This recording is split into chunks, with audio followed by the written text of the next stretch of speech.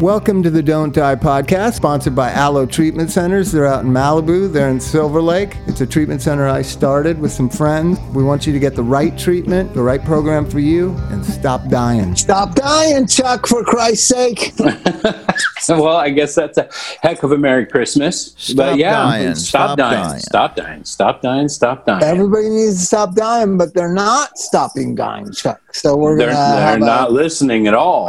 They're not. Nobody's listening. They're like people won't socially distance and they're dying. People are shooting fentanyl and they're dying. People are killing themselves and dying.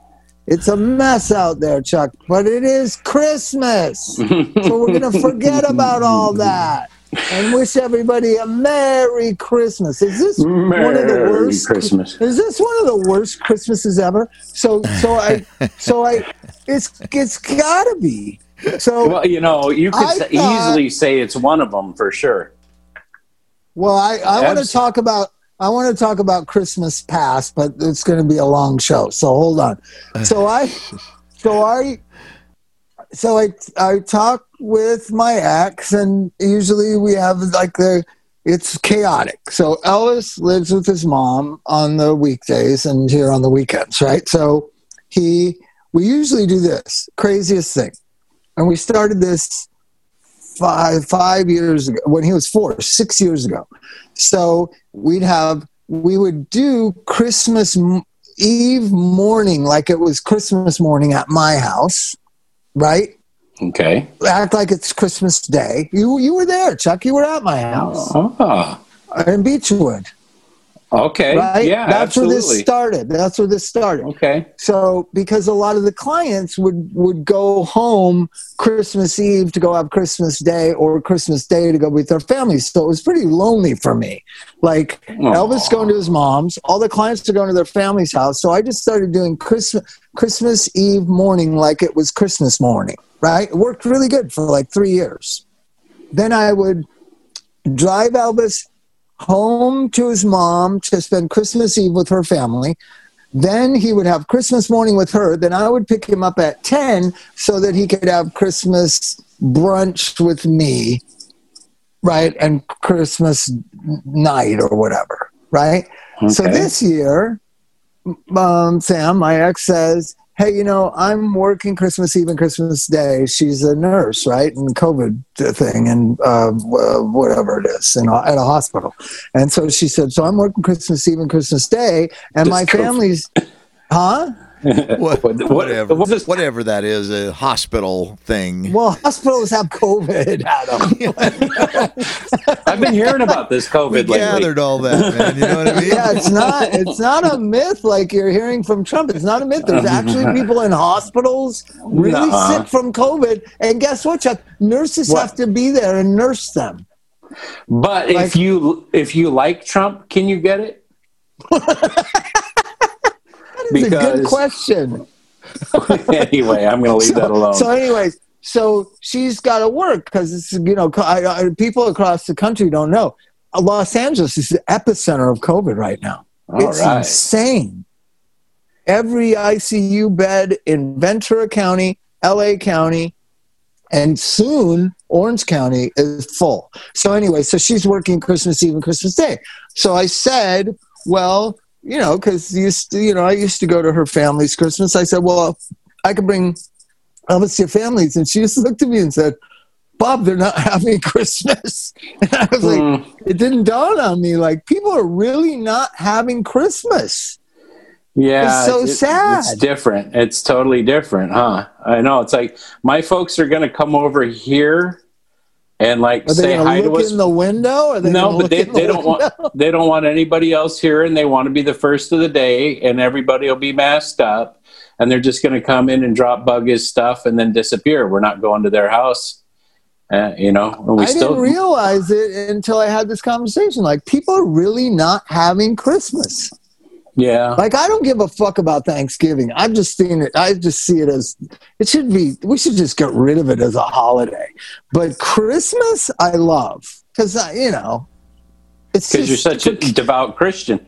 No, because it's about children. It's about the kids, man. It's about the kids. so then I just started thinking, man, this is fucked up. And so I went out and bought like $700 more worth of presents for everybody. Gonna fill that hole with money, huh? No, most people go two different places on Christmas Eve and Christmas Day. Most that I know do.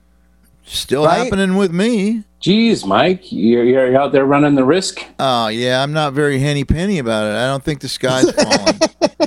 Wow, what a change of pace. I don't think a lot of our junkie listeners are old enough to know what henny penny means.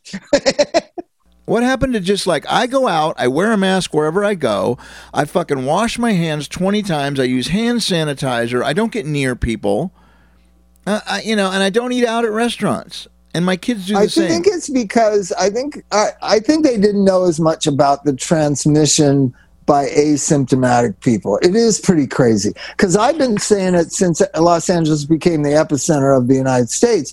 Hey, if there's any city or any county in the United States that has adhered to the letter of the law of the recommendations, it's LA County and it's Los Angeles.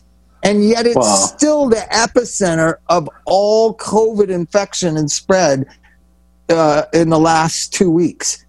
We're San Francisco's pretty dang tight. I know. Did you see the thing about more people dying of drugs than COVID in San Francisco? I sent that to you guys a couple. I got some new fentanyl information too. With all that said, now I'm like it's like a challenge now, because like I would hate to get it now, right? And then the vaccine's out and you're waiting to get the vaccine, and just before you get the vaccine you get the shit and die. Mike refuses. I'm being very careful. I'm not. Mike is going to stop dying right now. So are you going? So the kids are going over. The kids are having New Year's Eve and Christmas Eve. Christmas Eve, not New Year's Christmas Eve and Christmas morning. Well, I'm already down the road with this shit.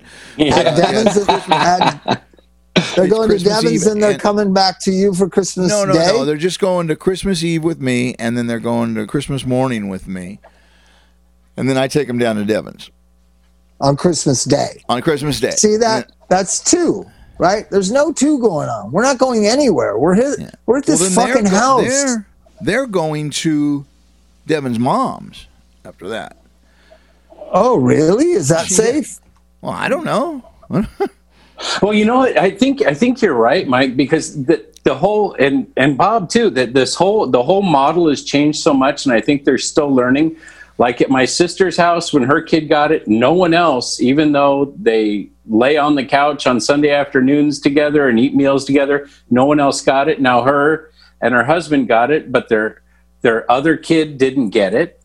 And they share a household. So I think we're going to be learning about this stuff for a long time. And I'm not afraid to do the vaccine because I got like 1,000 of them when I was a kid, and it can't make me any worse in the head, right? I'm not making babies anymore. Thing about the whiny, snivelly baby of America. Like, so I know a lot of people that already gotten the vaccine. The symptoms are, a little fatigued, a little tired, nap a lot the next day. Your arm hurts. Americans are not taking a vaccine because their arm might hurt or they might be a little tired the next day. I know, that's ridiculous. Everything hurts all the time. Like, you just fucking take care of business. I'm going to tell you guys. So, Christy wanted a new chest of drawers. Get a chest of drawers. And I'm one of these guys that, like, just get it in the car and I'll fucking figure it out. I bought it at this thrift store. It's really cool. It's old. It's so then, I felt it when the guys were putting it in my car or in the Jeep, right? So it's plenty heavy, huh? It's plenty heavy.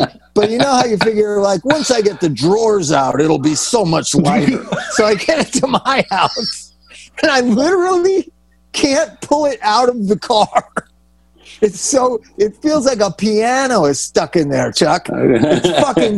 It's made out of, it's like 1940s wood fucking chest of drawers. So tonight it's fucking mightily as hard as I can, pull it and get it sliding out of the car, and it just thumps on the ground. I'm like, oh shit, it scratched it up. It's got. Here's the thing. The thing, I don't know if they refinished it or not, but it's gone pristine condition from 1946 because it's got the dates on the back to 2020, and I just pull it out of my Jeep and thump it on the ground and scratched it all. It's because of COVID. Bob, back in your Budweiser days, when you used to carry a Budweiser 12-pack in each hand wherever you went, yes, you'd be just lifting that thing right out with a couple of beers. You would carry it right into the fucking house. So then I get it, and I'm fucking, I'm balancing it with my legs. I mean, I got it upright. It's kind of a crazy thing. I get it up into the house. I got some wax and kind of covered up the stuff I scratched in and got it all together. And I realized, like, I couldn't walk the next day. This was on Saturday. Yesterday, I couldn't. I had to like big old guys got to swing over in the bed and like kind of momentum myself up. Yep. Oh, that just sucks, doesn't it? Complaining about their arm hurting from a fucking shot and being a little fatigued. I can't, I guarantee you people in Brazil are not talking like that. I guarantee you people in China aren't talking like that. I guarantee you people in fucking sub-Saharan Africa are not talking like that. Americans are the biggest whiny, snivelly babies on earth. It's sickening. No, we're not. Hey, did you see, though, that when, now this was last week because we'll be broadcasting this at Christmas, but Joe Biden got the shot, and he actually said, hey, thanks to the current administration for moving that along and everything. He gave Trump a little bit of a, hey, thank you. His arm hurt? Was he fatigued, Mike? No, his arm didn't even fucking hurt. Someone will need to tell him if it does. Say go. Yeah, you gotta. Hey, does your arm hurt? Yeah. Here's the thing. My thoughts about the vaccine. I'll take any vaccine they got that I qualify for. I'll take multiple ones. I don't care because I don't want to be the one that is responsible for killing my father-in-law with my irresponsibility, my lack of consideration of other people. I don't know how these fucking people justify that. I don't know how. You're not wearing a mask? Do you have any elderly people in your life? Do you have any people with because comorbidity? Of communism, bro. Well, it's just so ridiculous. I know there's not a good argument, and it's like I'm kind of with you on this one. I'm ready to. I'll do both vaccines and expose myself to it after I do, just so that the next time it rolls around, I'm good to go. I don't want to be the one that transfers it to somebody that dies of it. Why are people not thinking like that? Why are they not thinking like that? Don't you think that's the same shit we've been talking about from when we first started doing this? It was like, oh man, millennials. But then we realized it's not just the millennials, it's the people that raised them. And those are the people that are doing this stuff. It's the people that raised the millennials. It's the people that are fighting with each other on Facebook and splitting hairs and arguing when no one knows this shit. No one really knows. Even the government's had to switch it up. And anyway, so a lot of people aren't going to have Christmas, or at least see their families or kids, especially, man. Especially. So yeah, you can say I'm trying to fill a hole with buying presents for my kids. It's a fuck Christmas, Chuck. I want them to like forget about what a fucked up Christmas it is. And if opening presents or getting stockings, and we did a lot of cool stuff. Like we did this fake letter from BTS for Sydney. Like she thinks they wrote her a letter. Aww. Isn't that cool? Yeah. You know the band BTS? Yes, I do. Yeah. I hope nobody tells her that it's not from them. I hope she's not listening. Yeah. How easy is it to trick 4-year-olds, dude? How easy is it? It's fantastic. And you can tell her about that the same time you break the Santa news, so it's not like a big deal. Oh, she'll get you back when she's 16 to 18 or so. She's probably, I bet you, because the digital is forever, right? I'll bet you, like, one day after I'm dead and gone, she might be sitting somewhere listening to this podcast, and she'll go, "Oh my fucking God, it wasn't for BTS." No, that's when she ships you to that bad nursing home when the next virus comes around, and you're one of the first 100,000. Oh my God. Anyways, so I started thinking about that, and then I've really been thinking about the people that have died of drugs and suicide. Because the end of the year, don't you think about things like this? Was by far the worst drug overdose death year in American history.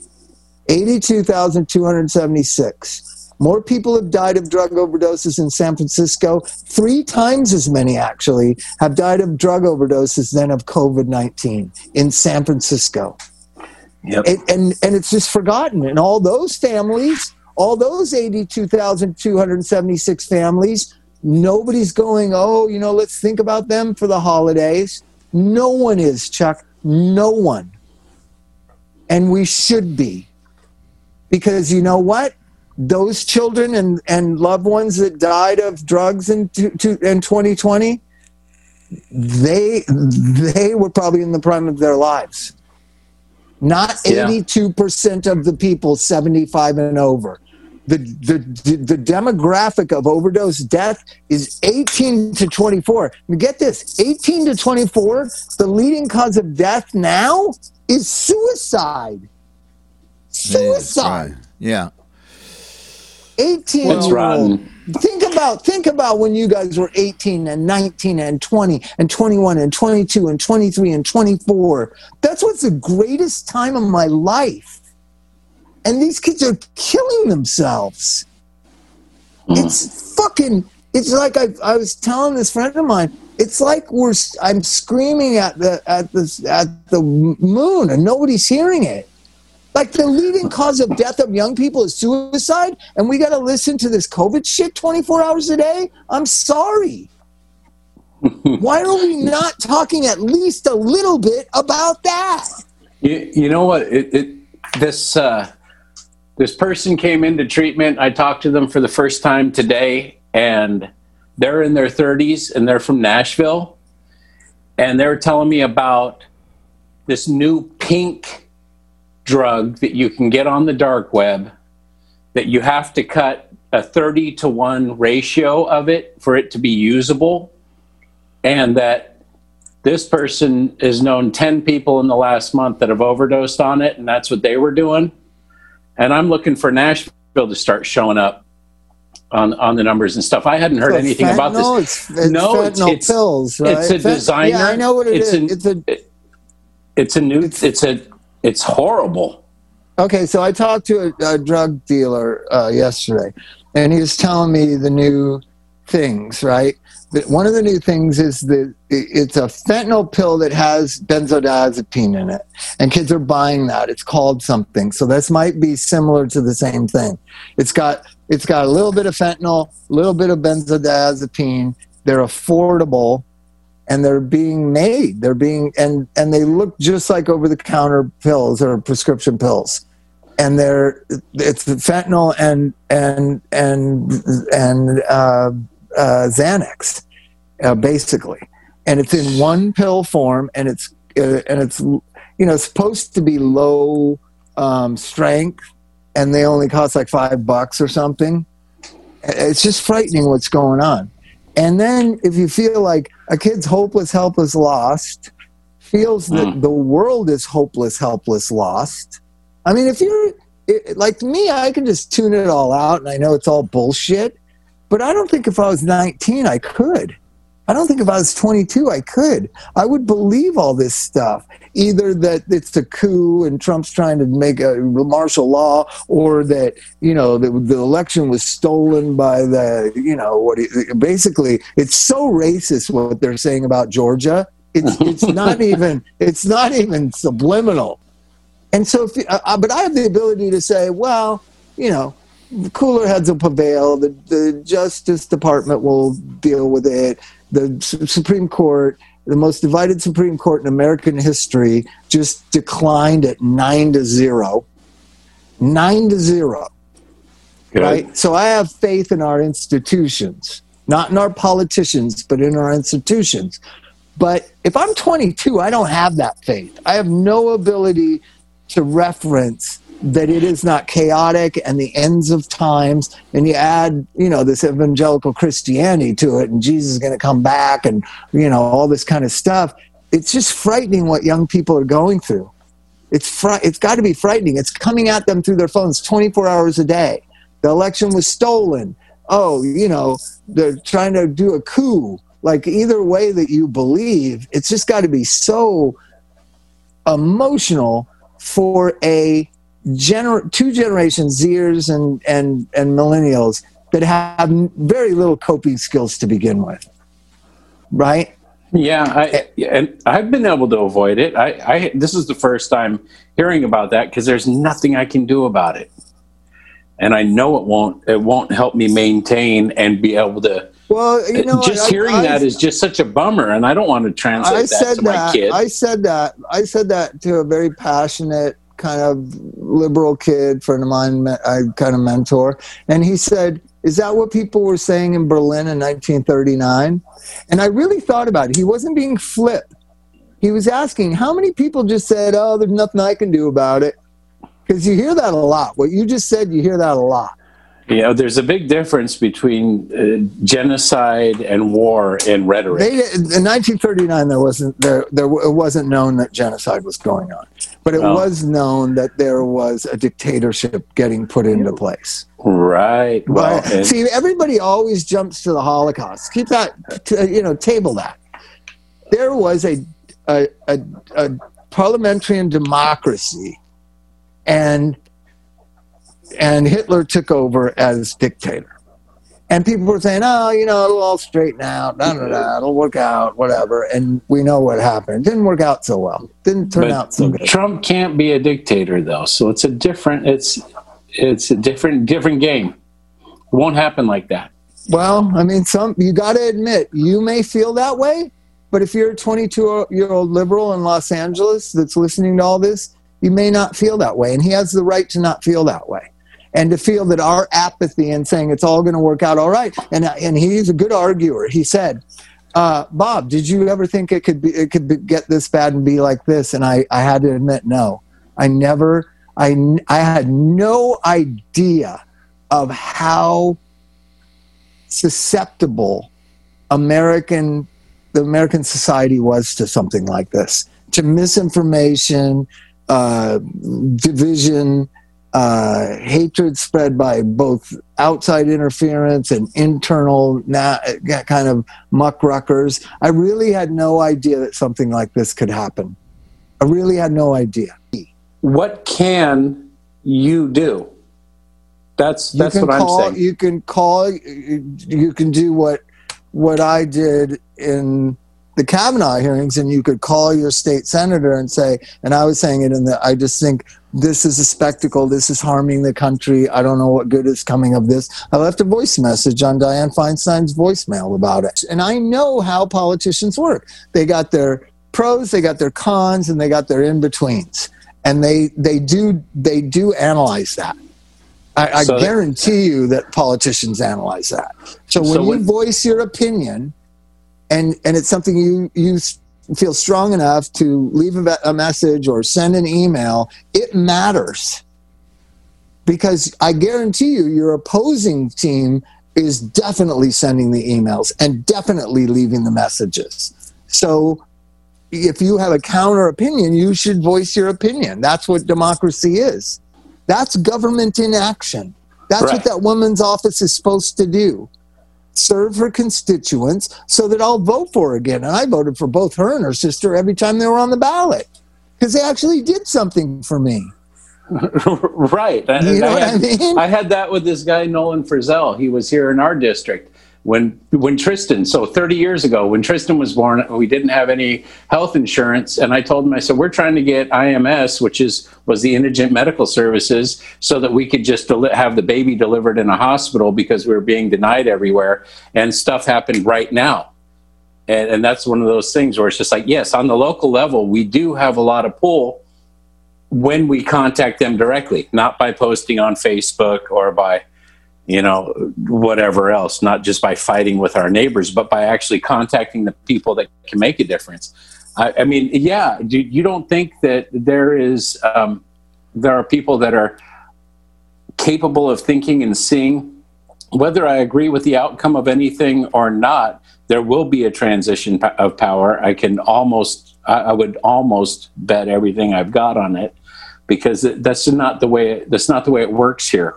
We're not a Eastern Bloc country. So on Christmas, we're on the Christmas show. We're like looking back on the year. It's been an awful year. I don't think anybody's going, God, this was a great year. I don't know of anybody that delusional. This has been awful. Millions of people. I just talked to a woman who does a food bank in Carlsbad, and said regular people that her kids go to school with are in the food lines.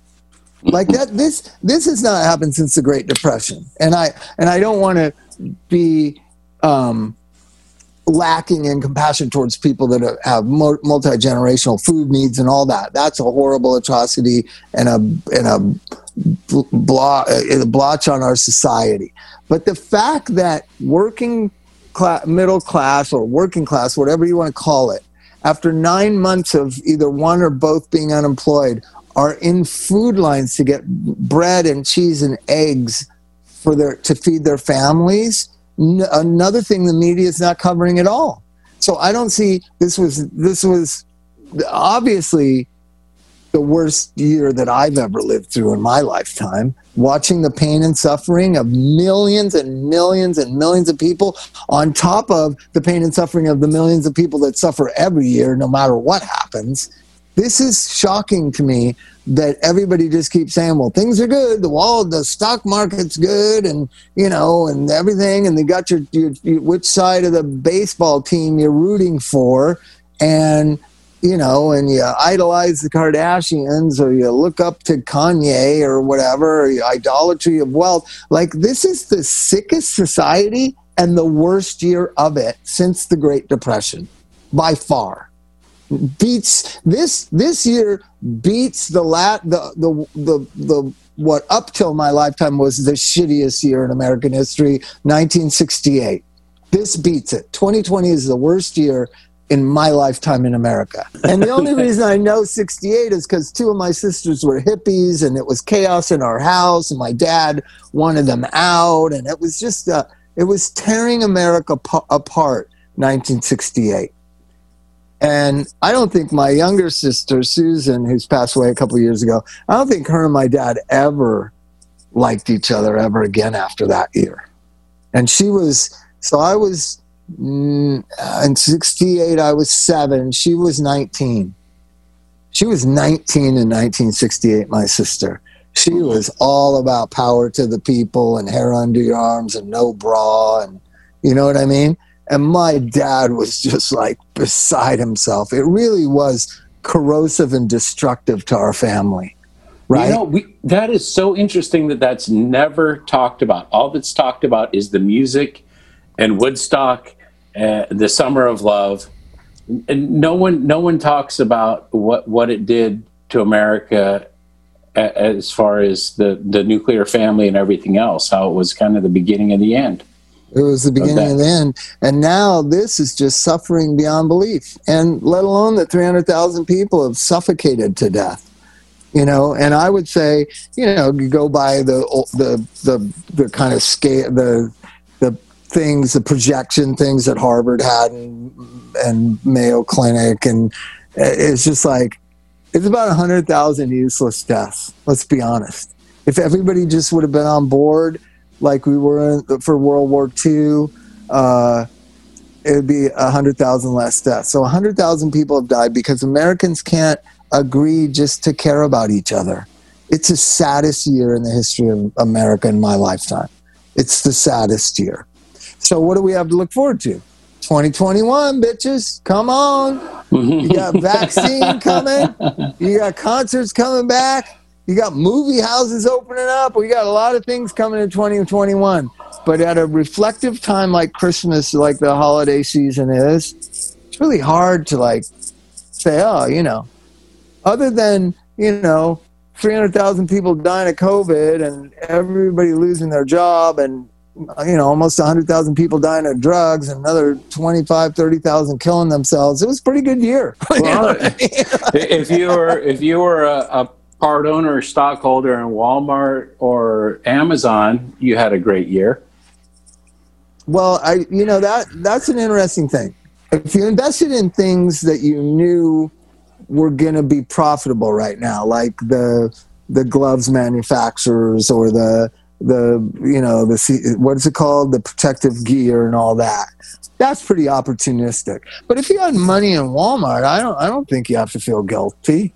If you had money in Kroger is the biggest supermarket chain in America. If you had stock in that, I don't think you have to feel guilty. But if you purposely, like in April, bought into like Pfizer and you're killing it right now, shame on you. Shame on you. You know what I mean? Well, and I know that it's one of those things where it's like, I was talking to a guy the other day and he goes, a lot of people just started buying things at the 99-cent store and selling them on eBay and on Amazon, opening up little stores and started making a lot of money. And I said, what's wrong with that? Nothing wrong with that. No, that's American ingenuity. That's an entrepreneurial spirit of America right there. Yeah. One thing that made me sad, though, we were getting out of the car last night. Me and Sid went Christmas shopping for the rest of them. And she forgot to put her mask on. I said, you got to get a mask on. And she put it on, and she just looked at me, 4.5-year-old angelic, beautiful little child that doesn't really know of the evilness of the world yet, and said, Daddy, when is the sickness going to be over? Mm-hmm. That's the first time she's asked when it's going to be over. And I said, pretty soon, because, once again, kids are dumb and they don't know how long pretty soon is. Angelic, but dumb. Pretty soon. You can say pretty soon, and it could, a year is pretty soon compared to the history of mankind. Mm-hmm. Yep. But she just needed to be reassured that it was going to go away. Pretty soon, Sid, pretty soon. But we're going to get presents for Mama and Elvis and Nanny and Papa and Zaya and Baba. We're going to get presents for everybody. And that is the American way of kind of doing this. And we did make a lot of cool special presents for everybody too that she enjoyed doing. But it's just like, I just think you got to make it all about the kids even more than ever before, because they're not going to see their aunts and uncles. They're not going to see their cousins. They're not going to see anybody. There is no Christmas Eve like it always has been. There's nobody going to anybody's houses like it's always been. Just another fucked up thing in a long list of fucked up things this year, right? Yeah. Well, it's cool that you took Sid somewhere and went shopping for other people. That getting out of yourself and thinking about other people thing is really where it's at right now. And it's funny that the people that preach that won't wear masks, but the idea that at least you were out shopping for other people and thinking of what would make other people happy and getting out of yourselves for that moment, instead of locking yourself up on the computer and leaving her at home and leaving her out of it. I'm going to really show you how wonderful my child is. We were going by this aisle and she goes, hold up, back up, because she's sitting in the cart thing. And she goes, back up, go down there. And she saw a little baby bassinet that you sit by the side of the bed that you can rock. And she goes, we need to get that for Mama. And we got it for her. There you go. That was so cool. That is very cool. There's a way to raise children aware of, like, it's better to do for others than it is for yourself. It's also because they see you being sharing, giving, not hoarding, not being, they watch, man. They watch. But I wonder, do you think about it? Because I always think about it around the holidays. I think Tomato DePlenty, the great punk rock singer of the Screamers, used to say this thing: never forget that person has a sister who loves them, has mothers who are proud of them, a mother who's proud of him. Don't ever forget that person is a human being. Tomato DePlenty taught me that. Just look at them as human beings, right? And that was a really valuable thing. Let me tell you the worst Christmas I ever had. So I realized that I wasn't really invited to my family's Christmas, mostly because my sister, that younger one that I told you about, I said, so are you going to Auntie Abby and Auntie Jen's for Christmas? And she said, oh, I don't know, Bobby. And I go, you don't know? This is like December 23rd. And she said, well, I mean, are you going to go, Bobby? Are you planning on going? And I got this sense that I wasn't invited.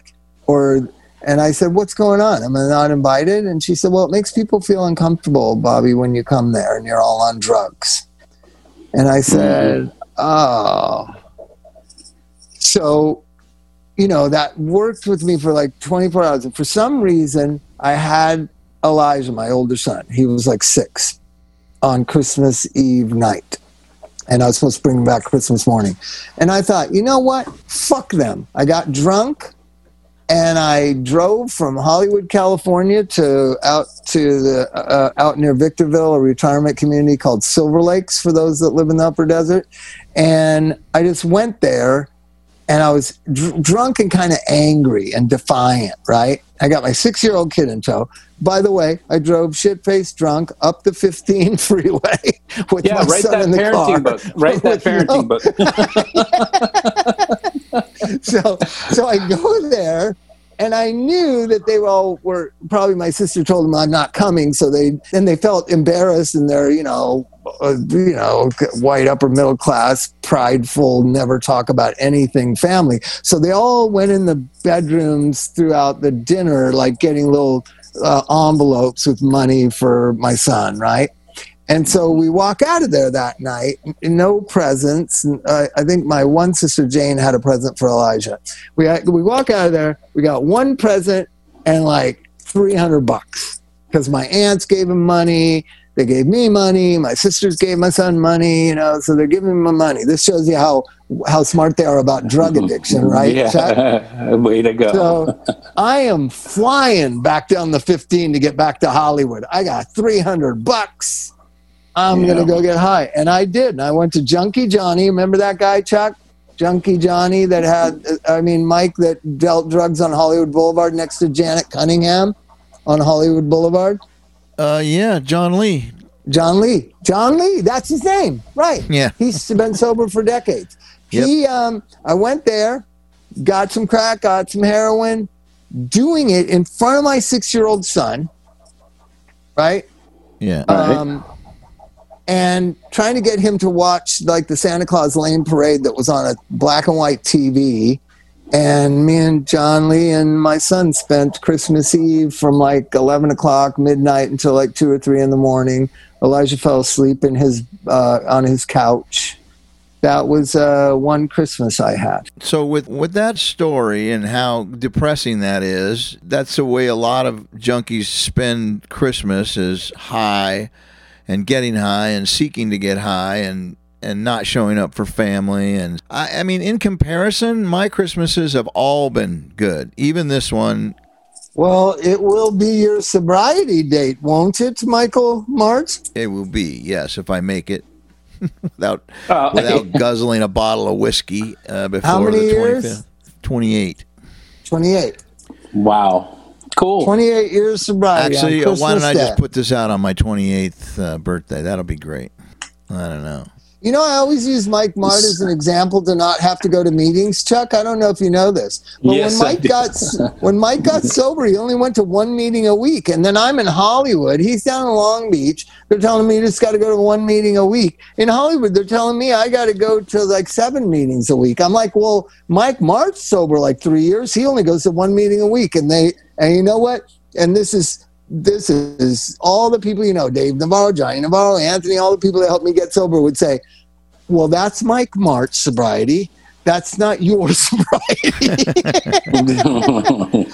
I couldn't really confuse my sobriety with a whole bunch of different opinions. I had to go to my home group, and that was it. And then I talked to only 4 or 5 people in my home group, Jimmy Wood being one of them, Texas Terry, and Susie Wiley. Gardner. Was Wiley in that? And Wiley would come sometimes, and there was about 5 or 10 people that I took and I just held on to. They were a great group, the Hollywood Strip group, and it was really all I could handle. any other crazy ideas coming in from this? And like, I went to other meetings. I tried, and it was just like, I was like, what? I was confused. You know, you can't share about that in a meeting and stuff like that. You know, you remember how crazy that was back then. It was a little bit puritanical. That's what I'm talking about. Chuck, if you were going to discharge a client tonight, and would you say, hey, go to a meeting a week and just get like 4 or 5 crazy people and just listen to them? Would that be your recommendation? Would that be your discharge plan for that person, Chuck? It is for all of them. No, but that's what worked for Mike Mart. That's what worked for Mike Mart. But Jimmy Wood is pretty solid. But Jimmy Wood's Texas the best. Terry's pretty crazy. Chuck, did you know Texas Terry? I mean, she you know her. She lives in Texas now. Does she live in Texas? She lived in Germany. She lives in Germany now, I think. Well, yeah, that was later on. She lives in Germany now. Know her. She's legendary, greatest gal, so full of life. I got 2 great stories about her. One, she gets a boob job. I see her. She goes, I go, what happened? She goes, I got a boob job. You want to see it? And she just pulled up her shirt and she goes, want to feel them? And I was like, no, Terry, I don't want to feel them. Yeah. Like that was Hollywood 1989 or 90 or and whatever. then she got a big spider web tattooed on it too. So she had to show that off too. And then for you Chili Peppers fans, I know there's Chili Peppers kind of fans that check in with Don't Die once in a while. She's the one who discovered Hillel's body, Hillel Slovak's body. Yeah. And she called me, and I'll just never forget that. Because I could tell in her voice, like she says, we're Anthony and Flea. And I was like, why? What's going on? Just call 911. Because at that time, Chuck, in Los Angeles, 911 was not something you called. You put ice cubes up somebody's butt. You put them in the shower and put cold water on them. You slapped them. You shot them up with speed. You did whatever you could. But to call 911 was to get everyone arrested. And she said, no, it's way past that. And I just went, oh, my God. Oh, yeah, man. Right? Yeah. And I just remember her. I ran over there, and the cops were there. And it was just, and she was such a strong person for all of us through all that. She was just so rational, right? Yeah. And she told me, you better go find Hillel's mom because they're going to Hillel's mom's house. And I was like, holy shit. Can you imagine cops knocking on your door? Hey. We got some news for you. Because, cops back then, that was 88. Cops back then, Chuck, they weren't so compassionate about that time, 88, 89. And it really, like, the cops liked telling them because they thought the parents are pieces of shit for creating this piece of shit. I mean, we've come a long way about addiction when you think about it. Still got a long ways to go. Still do. But at least people see addicts as human beings, not all that important to human beings or worthy of kind of real empathy like people who die of other diseases, but at least seen as human beings, right? And that's hopefully something that we're contributing to, or at least you can try your best. By the way, Chuck, there's 2 types of fentanyl. I quizzed this addict that was a fentanyl dealer. 2 types, one that burns clear, one that burns black. Did you know that, Chuck? Did not. Never done it. The one that burns clear is way more deadly. So that's a tip I wanted to give our addict population. The new numbers are, for 1 kilo of pure fentanyl, you can cut it to make 77 kilos of fentanyl. A kilo of fentanyl sells for a certain amount that makes that a total of $1,030,000 or something. So so get this. The price of fentanyl has plummeted. That means it's cheaper for the addicts. They're going to be, I don't know how we're going to stop it. I don't know how, you know what I mean?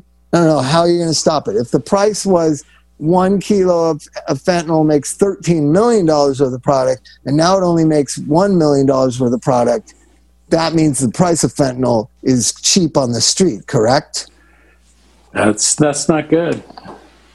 It's always been totally affordable, but Whatever. I guess we'll see what happens with that. That's exactly why people are dying, because the human body hasn't evolved, hasn't changed, it's like giving somebody a faster and faster car. Well, when we first started talking about, we can go back. When we first started talking about fentanyl, Mike, you said if fentanyl was on the streets when you were an addict, you would have lined up to get it. And I'm telling you, I would not have. Because I was scared. I doubt it. I would not have. I say that's bull. Come on. No, I can tell you, I always bought dope from Frenchie. Everybody would say, "Oh, he's got the shittiest dope in town." And if Frenchie was selling fentanyl, it would be the worst fentanyl in town. Well, I'll agree with you there. And I would be safe. That's for sure. Yeah, you'd be safe. That's a good place. Frenchie would be keeping you safe by cutting it so fentanyl. So much. Frenchie was known for cutting his dope so bad that there was hardly any dope left in it. But I would always go there because he would front me and I could hang out and whatever. Like whatever. All right. Well, so you were safe. But I do believe that it's the generation needing the fentanyl. I think it has something to do with that. If you're a person who doesn't really here's the thing. I didn't think the future was going to work out for me, but I did have complete faith that the future was going to work out for other people. Mm-hmm. Right now, you have a generation of people who don't think the future is going to work out at all for anyone. That's different. Yeah. Do you understand what I'm saying, Chuck? Oh yeah, and they're straight. They don't even want to do heroin anymore. They all want to do fentanyl. It's crazy, all day. Right? There's not a lot of hope in that. The hope is next Christmas. Either everything's going to be back to normal, or it's going to be beyond crazy. And I want to see which it is. That's the truth of it. Next Christmas, is it going to be everybody gets together and we go on Christmas Eve and Christmas Day and we go to this house and that house and everybody feels safe and everybody feels we can put this year and a half behind us? Or is it going to be like now or even worse? That's the question. It's time for a bumper sticker. Hope for the best, prepare for the worst. That's kind of even if it does get better, we'll find something to complain about, I'm sure. Yeah, the drug overdose death. I don't think drug overdose death is going away. Because we'll be older, and the older you get, the more you sort of complain about the young people, right? Does caring here's a good question for you. Does caring and trying to do all these different programs and me opening my mind about Suboxone and all this kind of stuff and us doing the outreach and handing out thousands of doses of Narcan for free, does it really matter? Does it really matter? You read the article, right? I mean, that was the first thing I noticed when Amy sent that. I mean, there were 2,200 doses of that used that could have possibly been more fatalities. So that the fact that it's out there and that people got another chance, that they got to roll over and go, wow, that time maybe they had that moment of clarity. Maybe they were able to wake up. You're saying the Narcan is the leading thing we should focus on? I think right now what you've got is you got a bunch of people doing it. If we can't stop them doing it, maybe we can keep them alive long enough so that they choose to stop. Okay, now we got a mission for 2021. We're Narcan all in with Narcan. We're 100%. Do some more Narcan. We're going to do some more Narcan events. Because when you think about it, we did those 2 Narcan events. We gave out like 400 and 130, so 500 Narcans, and then I've been giving it out to anybody who wants it for like a year. So you can't do public gatherings anymore. So how do we even get it out? We should look at that. So for 2021, we got to figure out in January how to get some Narcan out in the hands of the addicts. We got to think about maybe advocating for Narcan being given away at the pharmacies. That's what they do in other states. Why can't you go into CVS or Walgreens in Hollywood and just say, I'm at high risk, or my boyfriend or girlfriend's at high risk. Could I get a thing of Narcan? I have Medi-Cal. There's got to be some way to get Narcans because I call it beyond the first responders, right?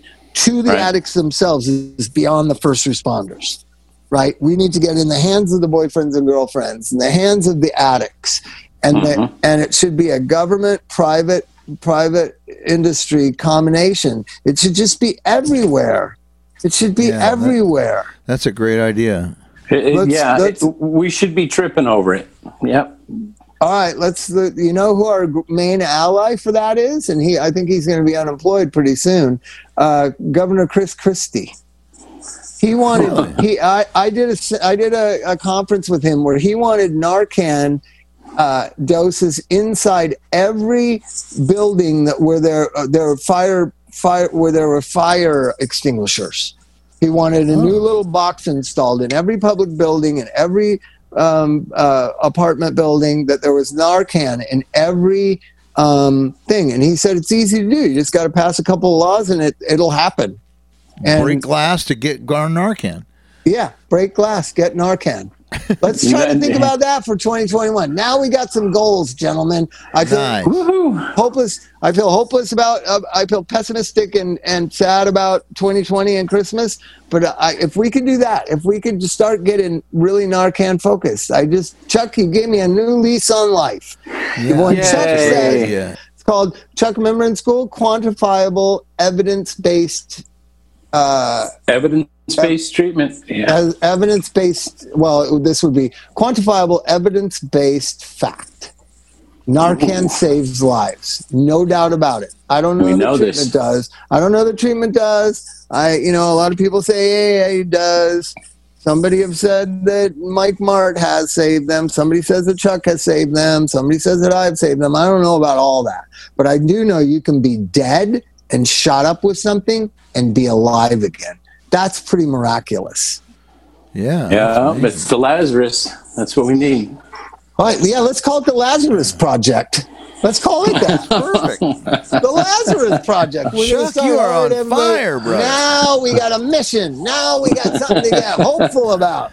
The Lazarus Project. Listen, hey, I just want to say Merry Christmas to you guys. I know you don't celebrate other things, so happy holidays and happy everything else doesn't really make sense, but Merry Christmas to you guys. Merry Christmas, Mike Mark. And you too, Bob. You guys have become a part of this, my family here.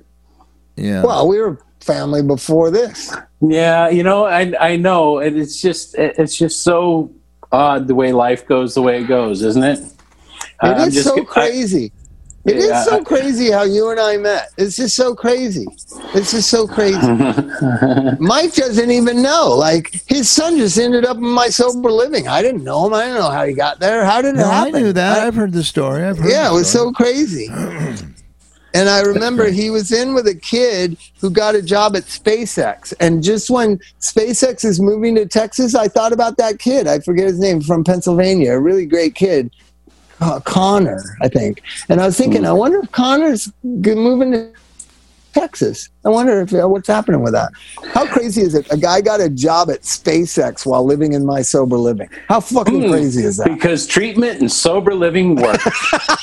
There we go. I wouldn't say that. Narcan does. All right, good night. Merry Christmas. Good night. Good night, guys. Good night, everybody. Good night, Max. Good night, Noodles. Good night, everybody. Bye-bye. Good night, little Tom, Tiny Tim.